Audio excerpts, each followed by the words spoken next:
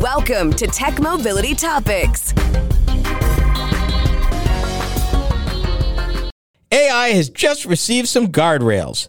The United States, Great Britain, along with 16 other countries, have signed a 20-page document to create AI systems that are, quote, safe by design, unquote. This is a press release straight from the U.S. Cybersecurity and Infrastructure Security Agency, otherwise known as the CISA, and the UK National Cybersecurity Center, the NCSC. And together, they said, and I quote, are proud to announce the release of the guidelines for secure AI system development, which is co-sealed by 23 domestic and international cybersecurity organizations. This publication marks a significant step in addressing the intersection of artificial intelligence, cybersecurity, and critical infrastructure. Continuing on with this press release, the guidelines complementing the U.S. voluntary commitments on ensuring safe, secure, and trustworthy AI provide essential recommendations for AI system development and emphasize the importance of adhering to secure by design principles. This approach prioritizes the ownership of security outcomes for customers, embraces radical transparency and accountability, and establishes organizational structures where secure design is a top priority. I got questions. That sounds nice, don't it? My question is, are developers legally obligated to follow these guidelines? In the case of the United States, when they issued the original guidelines, they were very specific to say they were voluntary. When we reported on guidelines being developed and information being required by authorities in the UK, again, the word voluntary kept coming up. This is not legislation. And that concerns me because, okay, let's say that in good faith, a number of companies said, yeah, we'll do it.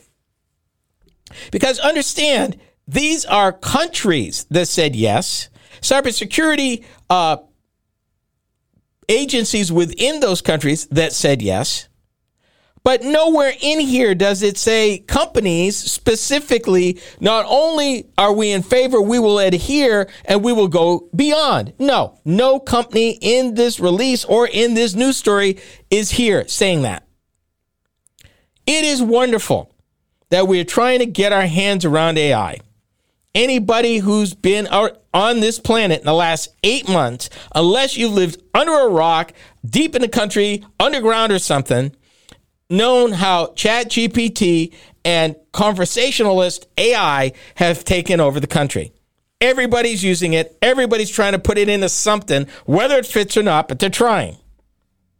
With all that development, with all that application, who's making sure that AI is not being used for nefarious purposes in plain sight? I think the question is more the ethical use of AI, because some stuff could be legal but unethical. Again, this doesn't get into that. Now, they did say that the guidelines apply to all types of AI systems, not just what they call frontier models. We provide suggestions, this is the press release, and mitigations that will help data scientists, developers, managers, decision makers, and risk owners make informed decisions about the secure design, model development, system development, deployment, and operation of their machine learning AI systems. This document is aimed primarily at providers of AI systems, whether based on models hosted by an organization or making use of external application programming interfaces. However, we urge all stakeholders, including data scientists, developers, managers, decision makers, and risk owners, to read this guidance. Key word there, people, guidance. To help them make informed decisions about the design, deployment, and operation of their machine learning AI systems. I have concerns here. So let me try to explain where I'm at relative to this document. I understand the argument that in developing new technologies, government interaction early could be conceived as throwing a wet blanket and stifling innovation. There's some ground for that. On the other hand, something as radically that's changing life in real time right now, like AI, needs some guardrails, or at least, I wouldn't say necessarily a heavy regulatory touch, but it needs a light regulatory touch. I would have liked to have seen these guardrails around the edges be codified in legislation. In other words, teeth to say, hey, these are guidelines, but if you don't, here are the consequences. There's nothing in here other than these governments going, we've developed these guidelines, and it'd be so nice if you'd read them and follow them to mitigate the inequities that are coming up in AI and its implication and how it is being rolled out. There is none of that. You keep hearing the words, guidelines, mitigation, voluntary. And in a perfect world, that would be wonderful. Guess what? We ain't in a perfect world. So you can write all the AI press releases you want to. You can get every country on the planet to agree. Does not mean that translates into the citizens of a particular country or a group of bad actors that decide they want to use it anyhow. And here's the problem, people. I don't care how you feel, money talks.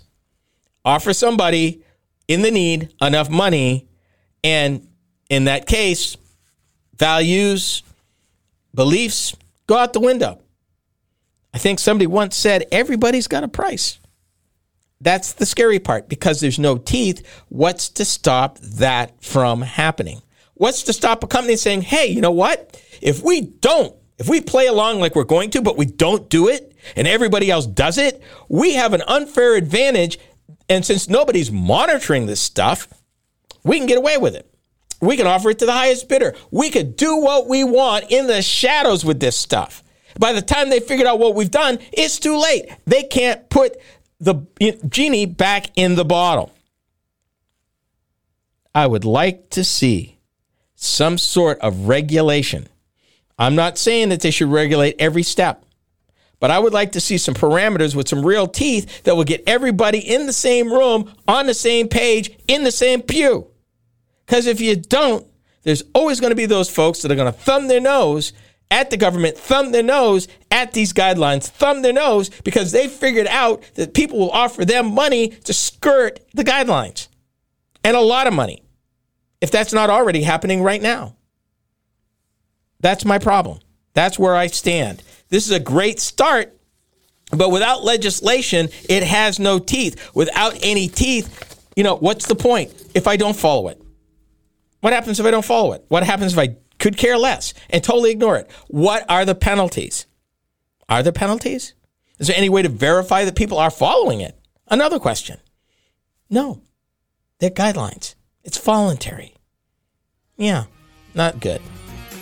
We have come to the end of our program. Be sure to join me here again next time. This has been the Tech Mobility Show. The Tech Mobility Show is a copywritten production of Tech Mobility Productions, Incorporated. Any rebroadcast, retransmission, or any other use is prohibited without the written consent of Tech Mobility Productions, Incorporated.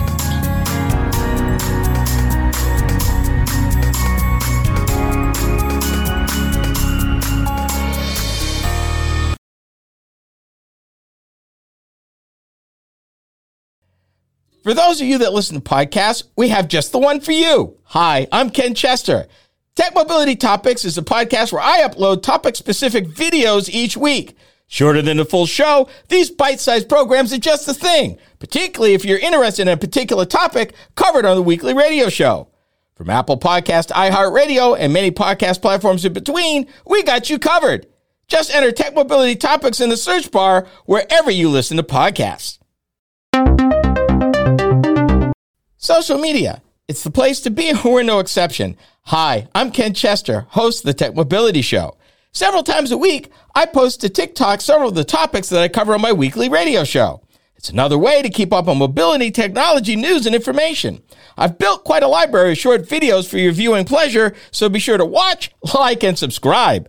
That's the Tech Mobility Show on TikTok. Check it out. To learn more about the Tech Mobility Show, start by visiting our website. Hi, I'm Ken Chester, host of the Tech Mobility Show. The website is a treasure trove of information about me and the show, as well as where to find it on the radio across the country. Keep up with the happenings at the Tech Mobility Show by visiting techmobility.show. That's techmobility.show. You can also drop us a line at talk@techmobility.show.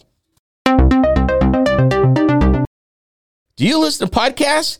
Seems that most people do. Hi, I'm Ken Chester, host of the Tech Mobility Show. If you've missed any of our weekly episodes on the radio, our podcast is a great way to listen. You can find the Tech Mobility Podcast just about anywhere you can enjoy podcasts. Be sure to follow us. From Apple Podcasts, iHeartRadio, and many platforms in between, we are there. Just enter the Tech Mobility Podcast in the search bar wherever you listen to podcasts.